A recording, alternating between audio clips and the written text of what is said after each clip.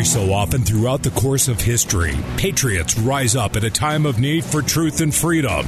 These people are called disciples of liberty for their undying love of freedom. The call has been sounded. Will you answer that call or sit back and let freedom die away? Unifying patriots everywhere against the evil trying to destroy America's freedom. You're listening to the Disciples of Liberty radio show on the America Out Loud Network. Now here's your host, Tim Alders. You can knock me down and watch me bleed, but you can't keep no chains on me. I was born free. I was born free. Hey, welcome to the Disciples of Liberty show. Brian Hyde sitting in for Tim Alders here on the America Out Loud Network. Isn't it great to have resources that you can turn to, other voices than the mainstream media fog machine, so you can get a good take on what's actually happening in the world around you? Well, thanks for being part of our audience. I thought today it might be fun to start with one of the bigger challenges that we defenders of freedom, we disciples of liberty, encounter. And it's not so much that it's keeping ourselves aware of what's going on. Chances are, if you are listening to this program, you are already fairly well dialed in. In other words, you're willing to say, you know what, I don't care what the guys at CNN or even maybe Fox News are telling me. I want to know, a more independent, a more, a less partisan take about what's taking place in the world. So you're probably doing a lot of that fact-checking for yourself, and that's as it should be. But the big challenge that we often encounter is helping other people understand what's at stake here. In particular, I've been at this for a while, probably 25 years. I would say that I have been a die-hard, talk about it, can't get off the subject of freedom matters, and we need to resist all efforts to separate us from our freedoms. And the toughest thing has been trying to help other people understand that we have not only been steadily moving toward tyranny, but actually there's a lot of tyranny that has been enacted. It's there. It's not a matter of, well, it could happen if we're not careful. No, it is happening. And it's not just a matter of, where we're headed. In fact, Caitlin Johnstone, one of my favorite writers when it comes to calling out things as she sees them, says one of the biggest issues that we have is most people simply don't understand how unfree we already are. I mean, does that sound like a pretty good assessment? Now, I want you to understand, Caitlin Johnstone, she's from Australia. If you have been paying attention to the news, you probably have seen Australia's getting ugly. You want to talk about a broken society in terms of the government is completely in control now. It's calling all the shots. And I'm trying not to engage in hyperbole. I don't want to sensationalize this and diminish the value of the message. But when you see police gang tackling people, handcuffing them, forcing masks onto their faces because, well, this person was standing outside on a jogging trail, smoking a cigarette, and, apparently, didn't have permission to be that far from his house. Yeah, that's a problem. If a person's behavior is peaceful, there is no reason on earth for their government to treat them that way. But this is becoming the norm. And, you're starting to see some places where in Australia people are pushing back. People are actually fighting back against the police. And, that's going to escalate. It's going to spiral until there is some very serious violence. Now, I'm not saying that's a good thing. I don't think it is. At the same time, somebody has to push back. Somebody has to be willing to stand up and say, no further. And when people do that right now, they are met with brutality on the part of the state. Can you see the conundrum? I mean, if more people would just stand up and simply refuse to do what the state is telling them to do, it would make enforcement, it would make it impossible. Are you going to arrest all 100,000 of us out here, at this park or at this protest? Chances are no. And frankly, if the authorities started getting a little bit froggy, we're going to make some examples out of people. pepper spraying kids and shooting people with rubber bullets. If more people were willing to stand up, you would also see people challenge them. You would see people bum rush them, and the police would realize they're outnumbered, and they would have no choice but to either embrace their inner tyrant or realize I'm on the wrong side. But even with evidence like this staring us in the face, there is a shocking number of people who cannot accept that we are seeing legit tyranny being enacted. Australia's just further ahead of the pack. I think the key is, if it could happen there, what's to keep it from happening in other first world nations? I like Caitlin Johnstone's take on this, and she's not sitting there moping in victimhood. Oh, poor us, there's nothing we can do. She gets right to the root of the matter when she says people don't understand how unfree we already are. Here's her take. She says the biggest, most widespread blind spot among those who oppose totalitarian control by the powerful is the assumption that it has not already been achieved. She says we've been so busy watching out for the next overtly totalitarian dictatorship that wants to put the jackboot on our necks that we never noticed the covert totalitarians sliding the shackles around our minds. Everyone thinks about the abusers who beat their spouses, but it's harder for them to think about the abusers who dominate their spouses' minds with psychological manipulation. Everyone thinks about psychopathic killers prowling the streets, but they don't think about psychopathic killers who dominate the world via mass-scale manipulation. Good example of this would be, after the bombings at the Kabul airport as the evacuation was taking place out of Afghanistan, 13 U.S. service people were killed. Scores of innocent people died.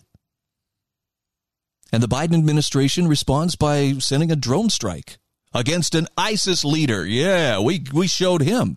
Except it wasn't an ISIS leader. Fact checkers, which does not include anybody within the American media at this point, at least the mainstream media, in following up on the story, learned that what the U.S. succeeded in doing was killing an aid worker who had been delivering water to various places of need throughout Kabul. And when he arrived home and his children were running up to the car, that's when the drone strike happened. 7 of his children, along with the guy in the car, wasted. And they were innocent people. But do you think Joe Biden is ever going to miss a meal? Do you think he's ever going to have the inconvenience of someone calling him to account? No, it's already gone down the memory hole. That's the kind of power that Caitlin Johnstone is talking about. That's the kind of psychopathic killing via those who rule the world through mass-scale manipulation. She says conspiracy analysts warn the government is trying to give everyone a social credit score to force us all to comply with the agendas of the powerful. In nations where mass-scale narrative management through the media and online algorithms already manipulate people into complying with the agendas of the powerful. She says people assume they aren't already behaving exactly how the powerful want them to behave within a civilization whose political, monetary, and economic systems are already under the control of the powerful. People assume that they're free because they can go and buy whatever they want in an economy rigged for the powerful, using money rigged for the powerful because they can say whatever they want on internet platforms whose algorithms are being manipulated by the powerful, and because they can vote for a politician who only got on the ballot because of being owned by the powerful. Caitlin Johnstone says people think they're free because the system let them elect a populist like Donald Trump, even after that populist spent 4 years, in her words, doing nothing but advancing the interests of the powerful. Now, feel free to disagree, but the fact of the matter is, despite Trump's best efforts, a lot of stuff didn't change. I was grateful for whatever friction he applied against, the ongoing juggernaut that's crushing our liberties right and left. But the illusion that, everything was solved. I'm sorry, it was an illusion. And we're seeing that more clearly than ever in the aftermath. Now that we've got our guys back in charge, now the adults are in charge. Boy. The adults are working overtime to consolidate their control and domination of everyone. Caitlin Johnstone says people think they're free because the system lets them elect progressives like Bernie Sanders and AOC, even though those progressives always stop short when it comes time to challenge real power. She says people spent generations arguing for the right to own guns so they can defend themselves against tyranny, while the iron bars of tyranny were quietly being constructed around them the entire time. Western leftists are so busy arguing with each other that they haven't noticed how the left has been so effectively sabotaged, hijacked, subverted, and neutered in our society that it's now little more than a glorified group chat. Silicon Valley megacorporations have intimate relationships with powerful government agencies, and those agencies are almost certainly harvesting everyone's data to fine-tune their propaganda operations on the public based on what our information tells them about our thoughts and feelings on subjects relevant to status quo power agendas.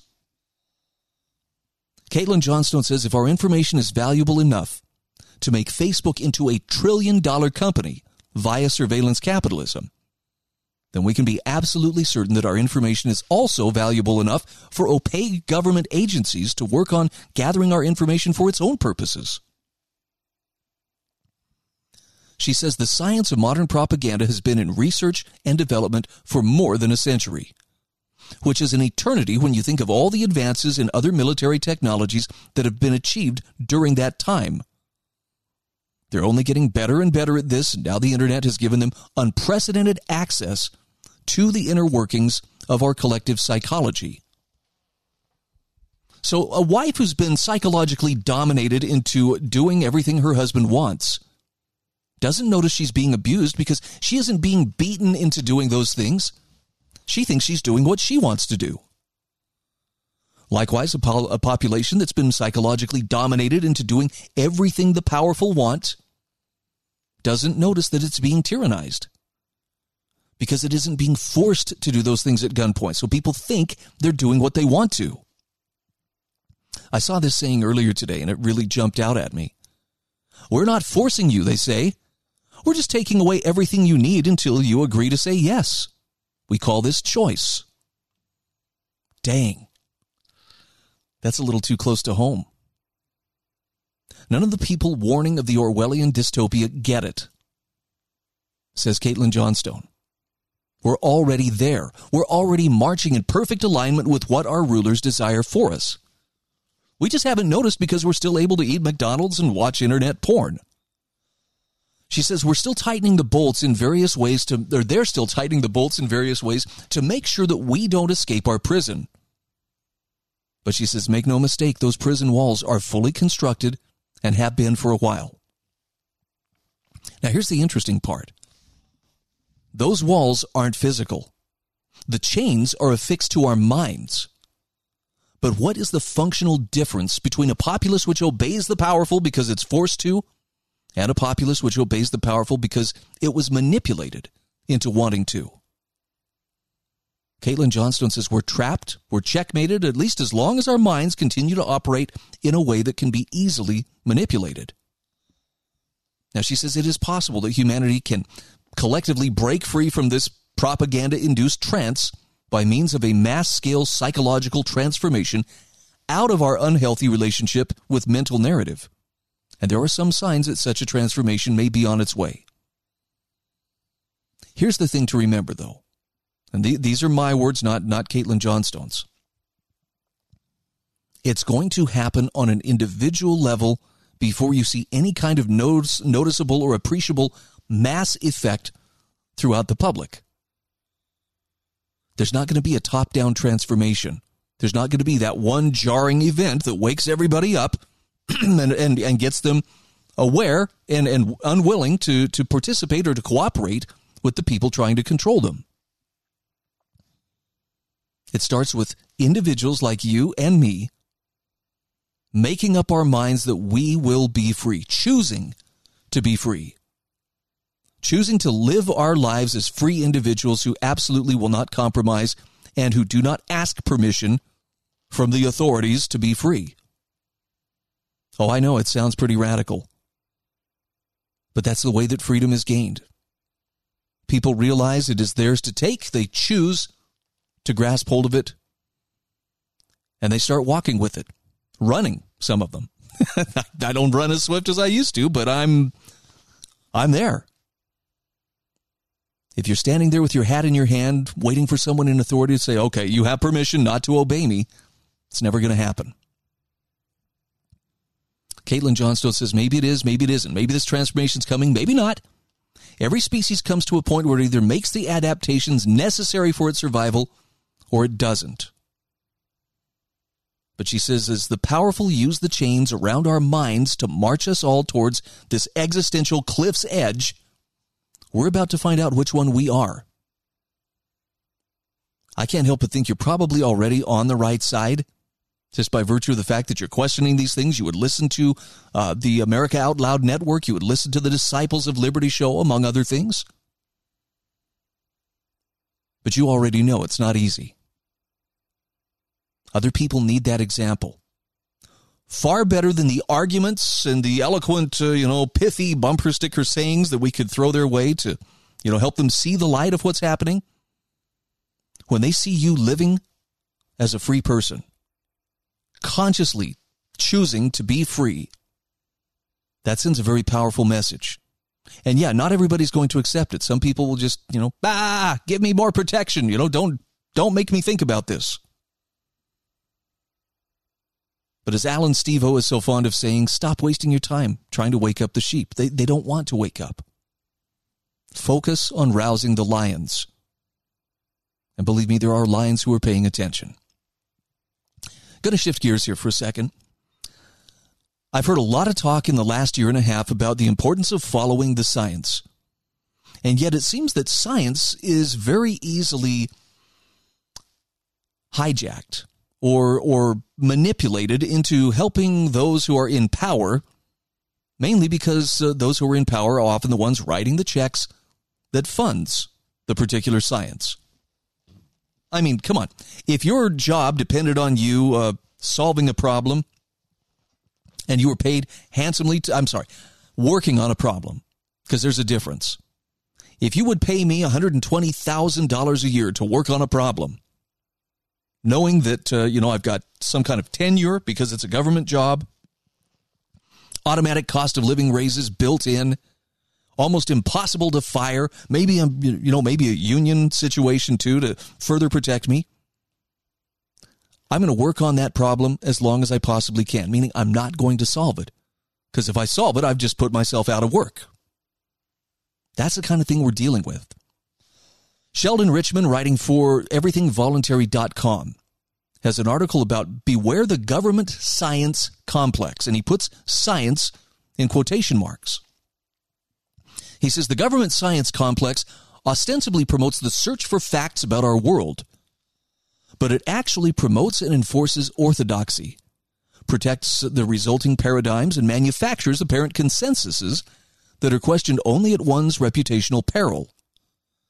That's why he puts the word science in quotation marks, because he could have called it pseudoscience or even junk science.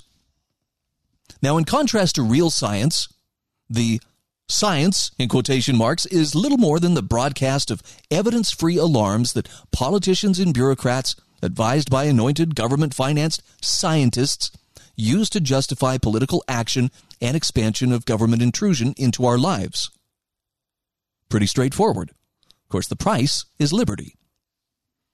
He says the procedure starts with a politically amenable conclusion and then moves to a search for confirmation, regardless of whatever violations of good science and statistical analysis are required.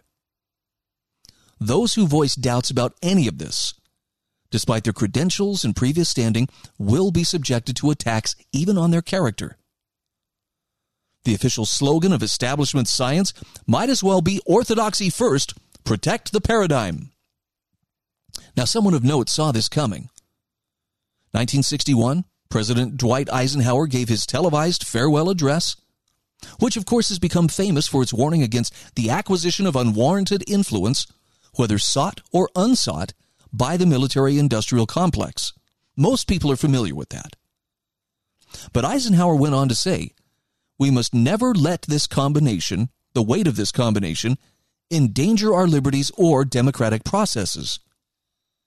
He says we should take nothing for granted. Only an alert and knowledgeable citizenry can compel the proper meshing of huge industrial and military machinery of defense with our peaceful methods and goals so that security and liberty may prosper together. Now that makes you want to cheer. Far less known but equally important in his eyes was Eisenhower's warning against the government's centralization of scientific research, which became a real concern following World War II and with the onset of the Cold War with the Soviet Union. Here's what he had to say about that. Quote, akin to and largely responsible for the sweeping changes in our industrial military posture has been the technological revolution during recent decades. In this revolution, research has become central. It also becomes more formalized, complex, and costly. A steadily increasing share is conducted for, by, or at the direction of the federal government. Partly because of the huge costs involved, a government contract becomes virtually a substitute for intellectual curiosity.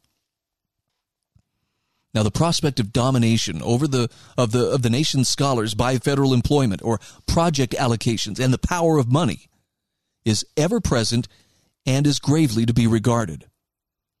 Eisenhower said, yet in holding scientific research and discovery in respect as we should, we must also be alert to the equal and opposite danger that public policy could itself become the captive of a scientific technological elite. End quote. Now, Sheldon Richman says this is truly remarkable, not to mention prescient. He says, I don't know if Eisenhower was quite right. Has public policy become a captive of the scientific technological elite? Or is it the other way around? He says it's probably a combination of both. But we can readily understand how politicians and government grant managers, for instance, would be naturally attracted to research that supports their wish for more, not less power. Some scientists, who are, after all, human beings too, would then be tempted to cater to this demand, which can create its own supply. If the government shows no interest in financing research that proclaims X, Y, or Z is not a problem justifying a political solution, wouldn't you expect the number of researchers inclined that way to dwindle? He says for decades, scientists and their universities have prospered through government cash by spreading fear, either real or invented, or exaggerated for that matter too. He says this has gone far beyond research on weapons and other narrow wartime missions. 3 prominent examples since World War II are the fear of dietary animal fat and cholesterol, the fear of carbon dioxide, which all life depends upon, and the fear of other people, specifically of catching COVID-19 from them. Now, that's not to say that pre-vaccine COVID-19 was not a serious danger to identifiably vulnerable people, only that it's been exaggerated beyond all reason. So the point here is that this would have been far less likely, maybe even impossible, if scientific research funding were not concentrated in the government's hands, largely through universities which are hooked on taxpayer money. He says many people believe that taxpayers must bear the biggest burden of scientific research because no one else has an interest in doing so. So that's in essence a public goods or externality argument for government finance. Because according to this argument, if the cost of doing something would fall mostly on the doer, but the benefits would fall mostly on others, and charging free riders would be unfeasible, well, then no one would have a business interest in the project. That's said to be a market failure because everyone would miss out on a benefit. So most economists have thought the government, with its exclusive power to tax, had to come to the rescue for the good of society. But that theory, like the theories used to justify the fears mentioned above, doesn't mirror the historical record. The insistence that basic research wouldn't be done by private firms sounds like the fictional scientist who looked out the window who insisted the bumblebee was aerodynamically incapable of flying. But all he really needed to do was look out the window and watch one fly by. See, it turns out that private investment in research has been profitable, at least when the government stayed out. Great stuff there from Sheldon Richman. I'm Brian Hyde, sitting in for Tim Alders. This is the Disciples of Liberty show on the America Out Loud Network.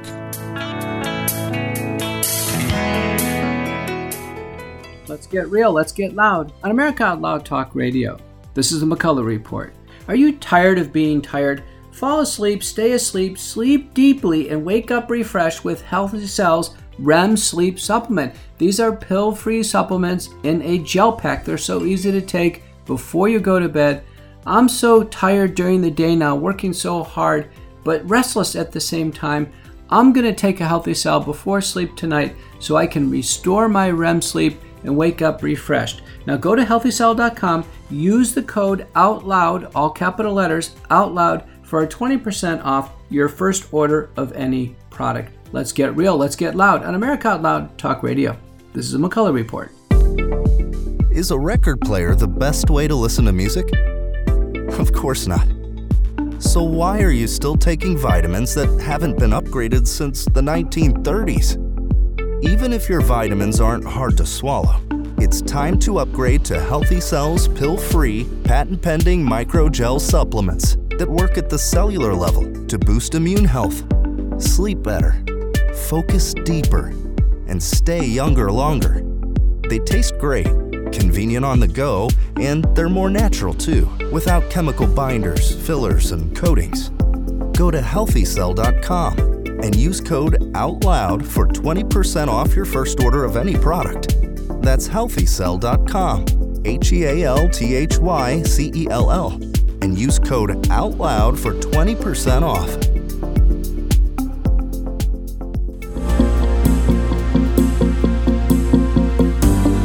AmericaOutloud.com is the alternative from the agenda-driven globalist. Here, we take on the challenges of our generation so that we can preserve future generations.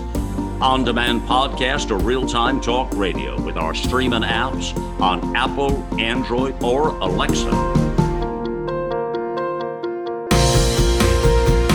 America Out Loud Talk Radio. Liberty and justice for all.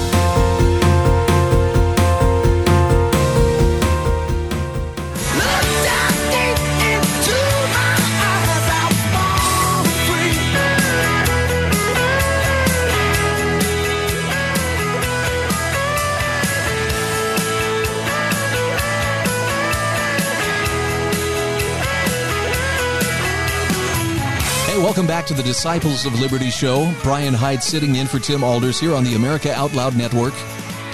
Hey, I want to ask a very small favor before I go any further. Pay close attention to the sponsors of this program and other programs on the America Out Loud Network. Take the time to let them know that their message is reaching your ears. You can do that by dropping them a line. Better still, you can do it by doing business with them. Make sure they know, though, that their message got to your ears via this platform. They will greatly appreciate it, and it will help to keep these channels of communication open. And I can't think of a time when they have been more needed than right this minute. You know, I often wish I had the perfect answer to questions that come up whenever discussing, controversies like COVID. And I don't just mean, in the course of, preparing for a show and speaking to an audience. I'm talking about even in private conversations. With family, with friends. Frankly, I find myself having this conversation with my wife. She is not on the same page as me when it comes to COVID. She sees masks as, an inconvenience, but not that big of a deal. She sees the vaccine as mostly helpful and really doesn't have too big of a problem. I guess she doesn't agree with the idea of forcing people, but at the same time, she loves me, but she thinks I'm a little bit nutty because I will not go get the vaccine. So it's not just, we're trying to convince the masses. We're trying to get everybody out there to understand what's going on with COVID. It's more a matter of you are having personal conversations. I know you are because I'm having them too. And sometimes wouldn't it just be great to get all the facts and figures straight in your head?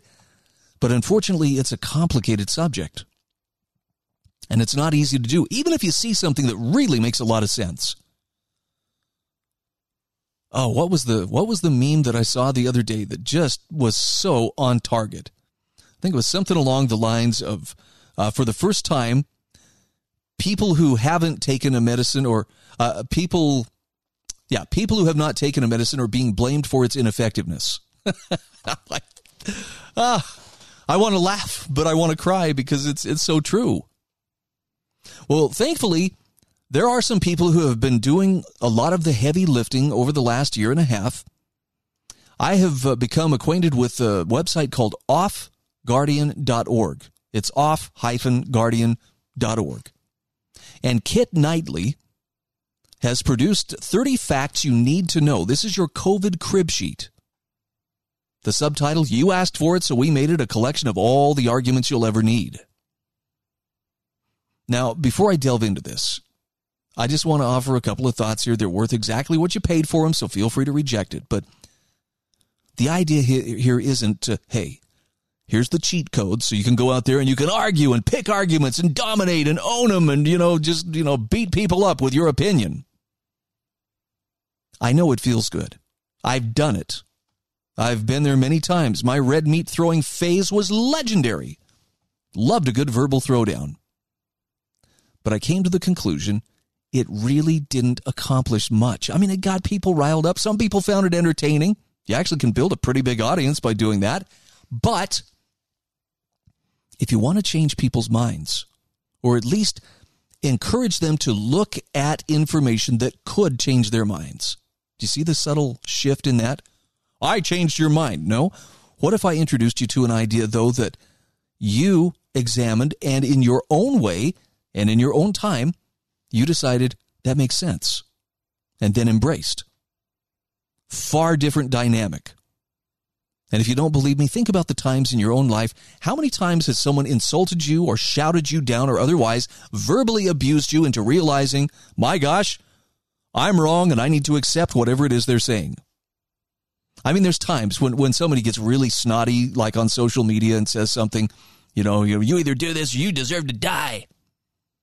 I'm tempted sometimes in a snarky way to say, wow, no one's ever put it that way before. You are absolutely right. Where can I go get the shot?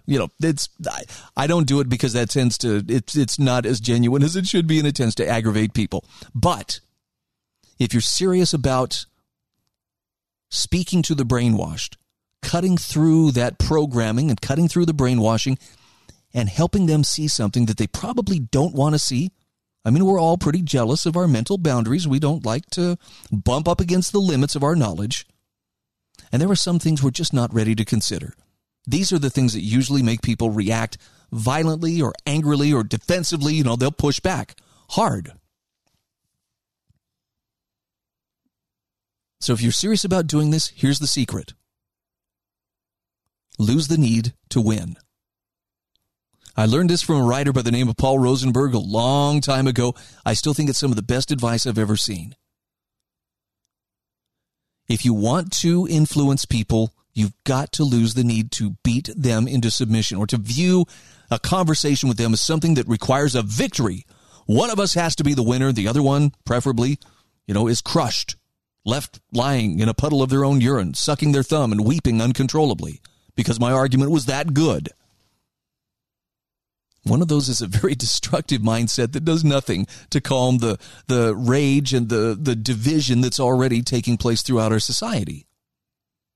The other one has that conversation not for the sake of, rescuing the poor savage from, his ill-gotten ways, but from helping a fellow human being, a fellow son or daughter of God, see something but recognize that truth on their own terms. In other words, you plant the seed, you walk away. If they take the hits, if they lash out at you, take the hits and keep smiling.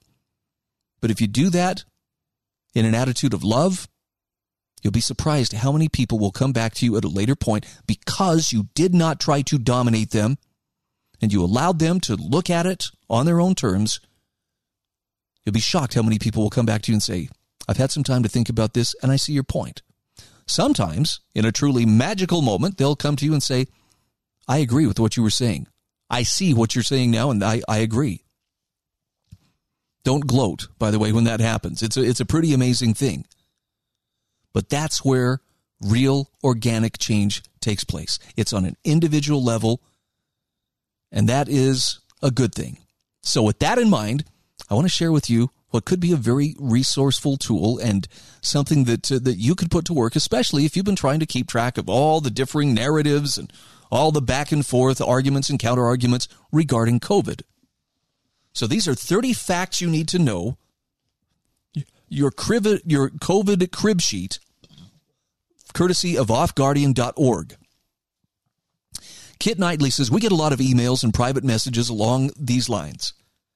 Do you have a source for X? Or can you point me to mask studies? Or I know I saw a graph for mortality, but I can't find it anymore. And Kit says, we understand it's been a long 18 months and there are many statistics and numbers to try to keep straight in your head. So to deal with all these requests, we decided to make a bullet-pointed and sourced list for all the key points. Kind of a one-stop shop. And if you check the show notes, you'll find a link to this, so that's going to be worth your while. Here are key facts and sources about the alleged pandemic that will help you get a grasp on what has happened to the world since January 2020. And can help you enlighten any of your friends who might still be trapped in the new normal fog. Now, just as a quick overview, to show you what is possible here. These facts cover COVID deaths, lockdowns, PCR tests, asymptomatic infection, ventilators, masks, vaccines, also deception and foreknowledge. That's pretty comprehensive. Let's dive in. Take a look at a couple of these. Tell me if you think these make sense. So part 1 deals with COVID deaths and mortality. Number 1, the survival rate of COVID is over 99%. Government medical experts went out of their way to underline from the beginning of the pandemic that the vast majority of the population are not in any danger from COVID. Almost all studies on the infection fatality ratio, or IFR, of COVID have returned results between 0.04% and 0.5%, meaning COVID's survival rate is at least 99.5%. Now, there's been no unusual excess mortality. This is point number 2. The press has called 2020 the UK's deadliest year since World War II. But this is misleading because it ignores the massive increase in the population since that time. A more reasonable statistical measure of mortality is age-standardized mortality rate, or ASMR. And the article has some wonderful charts and graphs to go along with this, as well as links to the various documentation sources. So when you look at the age-standardized mortality rate, what you see is 2020 isn't even the worst year for mortality since 2000. In fact, since 1943, only 9 years have been better than 2020. Now, this is for Great Britain. But similarly, in the U.S., the ASMR for 2020 is only at 2004 levels. Now, if you want a detailed breakdown of how COVID affected mortality across Western Europe and the U.S., they have other resources available there. You can click on the link provided. But what you're going to find is what increases in mortality we have seen could be attributable to non-COVID causes. Number 3, COVID death counts are artificially inflated. Countries around the globe have been defining a COVID death as, and I quote, a death by any cause within 28, 30, or 60 days of a positive test. That's pretty generous.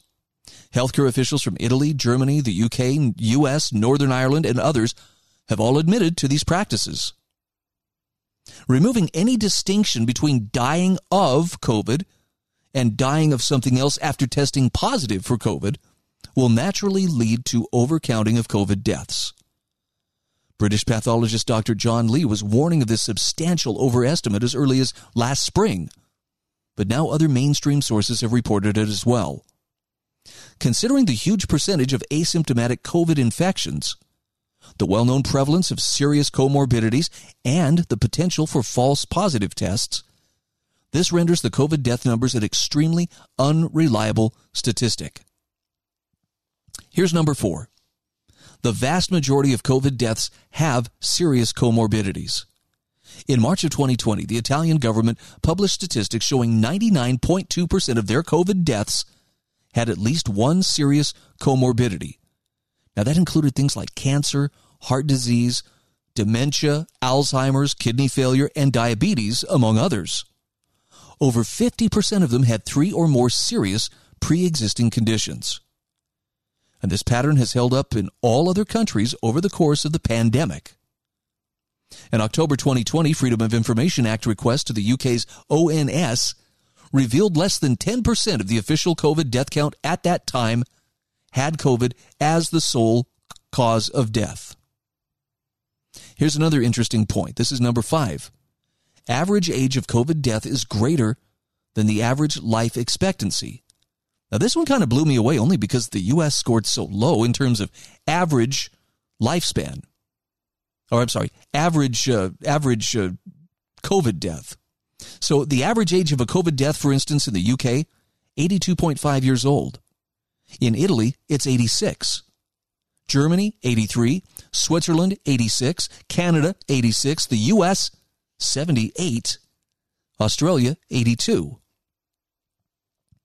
But in almost all cases, the median age of a COVID death is higher than the national life expectancy.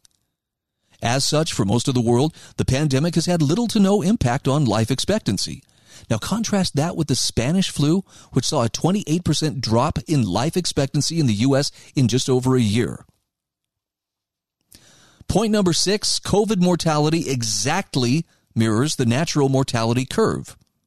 Statistical studies from the UK and India have shown that the curve for COVID death follows the curve for expected mortality almost exactly. I'm looking at it right now, and it's true. Once you get above age 60, and particularly once you get above age 80, that's when people are dying off. I know! What a shock! Who knew that, old people would find themselves reaching end of life somewhere, after 80 years of age? But there it is. There's the chart. And it's followed by a chart which shows the chances of dying from coronavirus versus normal annual risk. And they track, again, almost exactly the background risk of death in general. Now, the small increase for some of the older age groups can be accounted for by other factors. Point number 7. This is one I was not aware of, but it's a little bit chilling. There has been a massive increase in the use of unlawful do not resuscitate orders. Watchdogs and government agencies have reported huge increases in the use of DNRs over the past 20 months. In the U.S., hospitals considered universal DNRs for any patient who tested positive for COVID, and whistleblowing nurses have admitted the DNR system was abused in New York. Now, in the UK, there was an unprecedented rise in illegal DNRs for disabled people. GP surgery sent out letters to non-terminal patients recommending they sign DNR orders, while other doctors signed blanket DNRs for entire nursing homes. A study done by Sheffield University found over 1/3 of all suspected COVID patients had a DNR attached to their file within 24 hours of hospital admission. Blanket use of coerced or illegal DNR orders could account for any increases in mortality in 2020 to 2021. So there are the first 7 facts of this 30-fact crib sheet of things you need to know about COVID. Number 8 tackles lockdowns. First of all, with the premise that lockdowns do not prevent the spread of disease. There's little to no evidence that lockdowns have any impact on limiting COVID deaths. In fact, if you compare regions that locked down to regions that did not, you can see no pattern at all. And so there's a chart here showing the difference between deaths attributed to COVID in Florida as well as California. Not much difference. COVID deaths in Sweden versus the UK, same thing. That virus follows a very predictable track throughout the population. Number 9, lockdowns kill people. There is strong evidence that lockdowns, through social, economic, and other public health damage, are deadlier than the virus. Dr. David Nabarro, World Health Organization's special envoy for COVID-19, described lockdowns as a global catastrophe in October 2020, saying, "We in the World Health Organization do not advocate lockdowns as the primary means of control of the virus. It seems we may have a doubling of world poverty by next year. We may well have at least a doubling of child malnutrition. This is a terrible, ghastly global catastrophe." Now, a UN report from 2020 warned of 100,000, or actually hundreds of thousands of children being killed by the economic impact of lockdowns, while tens of millions more face possible poverty and famine. And this is to say nothing about unemployment, poverty, suicide, alcoholism, drug use, and other social mental health crises spiking all over the world, while missed and delayed surgeries and screenings are going to see an increased mortality from heart disease, cancer, and so forth in the near future. So the impact of lockdown would account for the small increases in excess mortality. It's just not COVID that was doing the killing. Okay, here's a hot one here. This is a topic that I know will get some eyebrows to raise up because I get messages on this on a regular basis. What about the hospitals being overloaded? I live in Idaho, and Idaho apparently is one of the least vaccinated states, and so there are a lot of news stories out there talking about, oh yeah, man, there's so many deaths, why they're having to rent out refrigerator trucks to handle all the overflow from the morgues and so forth. And if that is happening, I can tell you right now, it's not happening on any scale that would cause people to go, oh my goodness, this is such a pandemic. We should stay home, or we should mask up, or we should wear gloves or goggles or whatever. If you were seeing those kinds of deaths, if you were seeing people drop dead in those numbers, or die on a ventilator if you prefer, you would see people starting to really alter their daily routines. But you don't. In fact, I'm sad to report that life is pretty normal here in Idaho. It's actually quite nice. I don't mean to gloat, but it's pretty cool to see people actually living their lives and not so obsessed with trying to avoid a virus which has a 99.5% survival rate. Point number 10 on this crib sheet, hospitals were never unusually overburdened. This is a big one, mainly because this is part of the narrative that's being pushed so hard right now. The main argument used to defend lockdowns is that flattening the curve would prevent a rapid influx of cases and protect healthcare systems from collapse. But the reality is most healthcare systems were never close to collapse at all. In March 2020, it was reported hospitals in Spain and Italy were overflowing with patients. But this happens every flu season. In 2017, Spanish hospitals were at 200% capacity. 2015 saw patients sleeping in corridors. A Journal of the American Medical Association paper from March of 2020 found that Italian hospitals typically run at 85 to 90% capacity in the winter months. In the United Kingdom, the NHS is regularly stretched to the breaking point over the winter. As part of their COVID policy, the NHS announced in spring of 2020 that they would be reorganizing hospital capacity in new ways to treat COVID and non-COVID patients separately. And that as a result, hospitals will experience capacity pressures at lower overall occupancy rates than would have previously been the case. So here's what that means in plain English. They removed thousands of beds. During an alleged deadly pandemic, they reduced the maximum occupancy of hospitals. But despite this, the NHS never felt pressure beyond your typical flu season, and at times actually had 4 times more empty beds than normal. How about that? In both the UK and the US, millions were spent on temporary emergency hospitals that were never used. And something else to consider here too. Would hospitals really be firing their personnel who refused to get the vaccination if they were so understaffed and so overworked and under such intense pressure? Wouldn't make a lot of sense, would it? And yet here we are.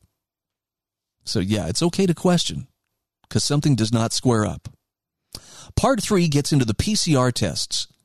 And this is some pretty interesting stuff. It gets technical quick, but these are things you would want to know if you were going to be discussing this or if people were asking you about it. First of all, point number 11, PCR tests were not designed to diagnose illness. The reverse transcriptase polymerase chain reaction, RT-PCR test, is described in the media as the gold standard for COVID diagnosis. But the Nobel Prize-winning inventor of the process never intended it to be used as a diagnostic tool, and said so publicly. Quote, PCR is just a process that allows you to make a whole lot of something out of something. It doesn't tell you that you're sick or that the thing you ended up with is going to hurt you or anything like that.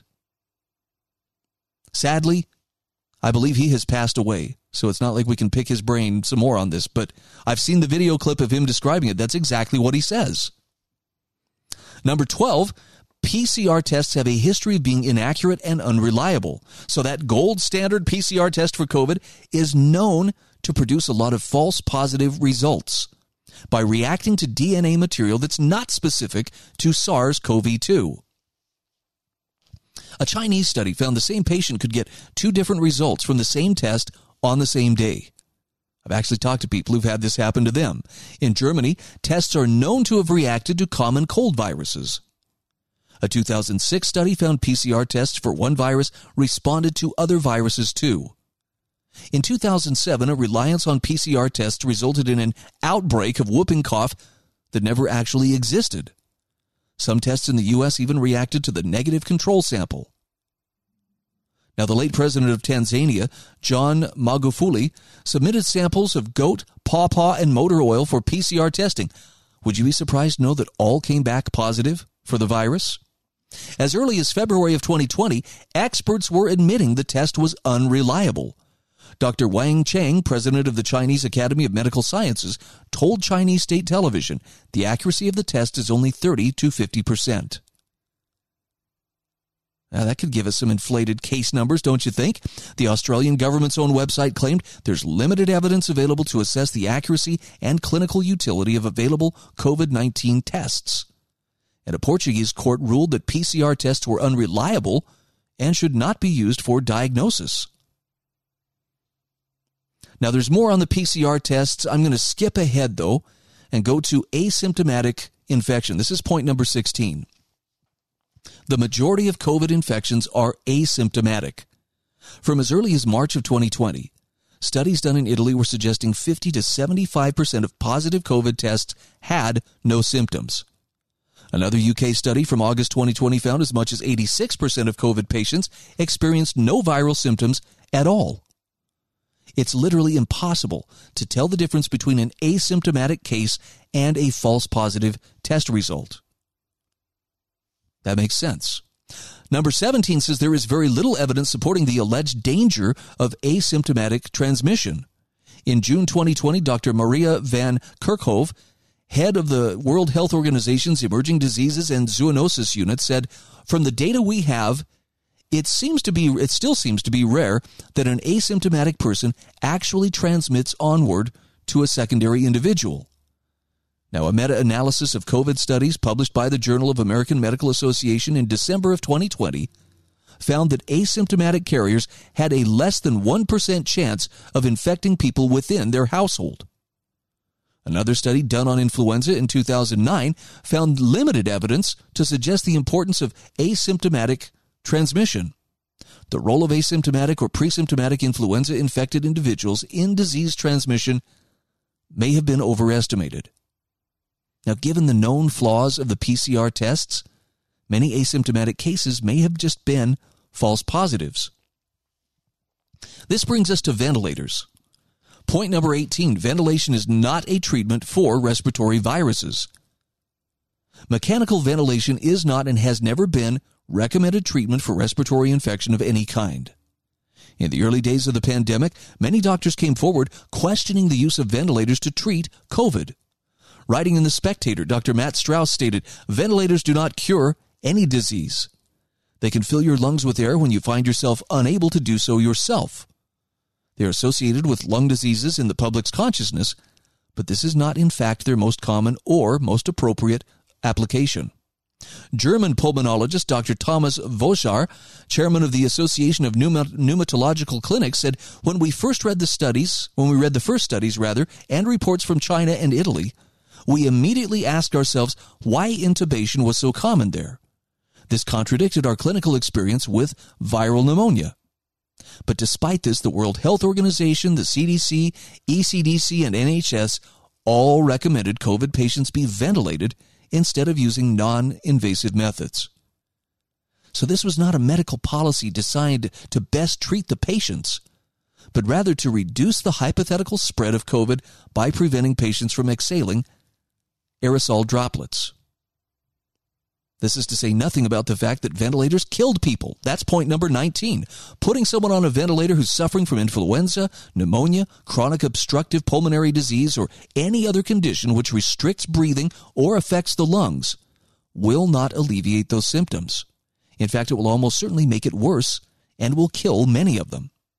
Intubation tubes are a source of potential infection known as ventilator-associated pneumonia, which studies show affects up to 28% of all people put on ventilators and kills 20 to 55% of those infected. Mechanical ventilation is also damaging to the physical structure of the lungs, resulting in ventilator-induced lung injury, which can dramatically impact quality of life and even result in death. Experts estimate 40 to 50% of ventilated patients die, regardless of their disease. And around the world, between 66 and 86% of all COVID patients put on ventilators died. Now, there are other things here that come into play. Masks don't work. Masks are bad for your health. Masks are bad for the planet. Then they get to the vaccines. COVID vaccines are totally unprecedented. Vaccines do not confer immunity or prevent transmission. They were rushed and have unknown long-term effects. And vaccine manufacturers have been granted legal indemnity should they cause harm. And then the final part has to do with the deception and foreknowledge. Like the EU was preparing vaccine passports for at least a year before the pandemic began. That is kind of curious. And a training exercise predicted the pandemic just before it started, weeks before. October 2019, the World Economic Forum and Johns Hopkins University held Event 201. And since the beginning of 2020, what has happened to the flu? Flu cases have disappeared. And finally, the elites have made fortunes during the pandemic. I think you're going to really like this COVID crib sheet. It really does have some great facts for you to sock away as intellectual ammunition.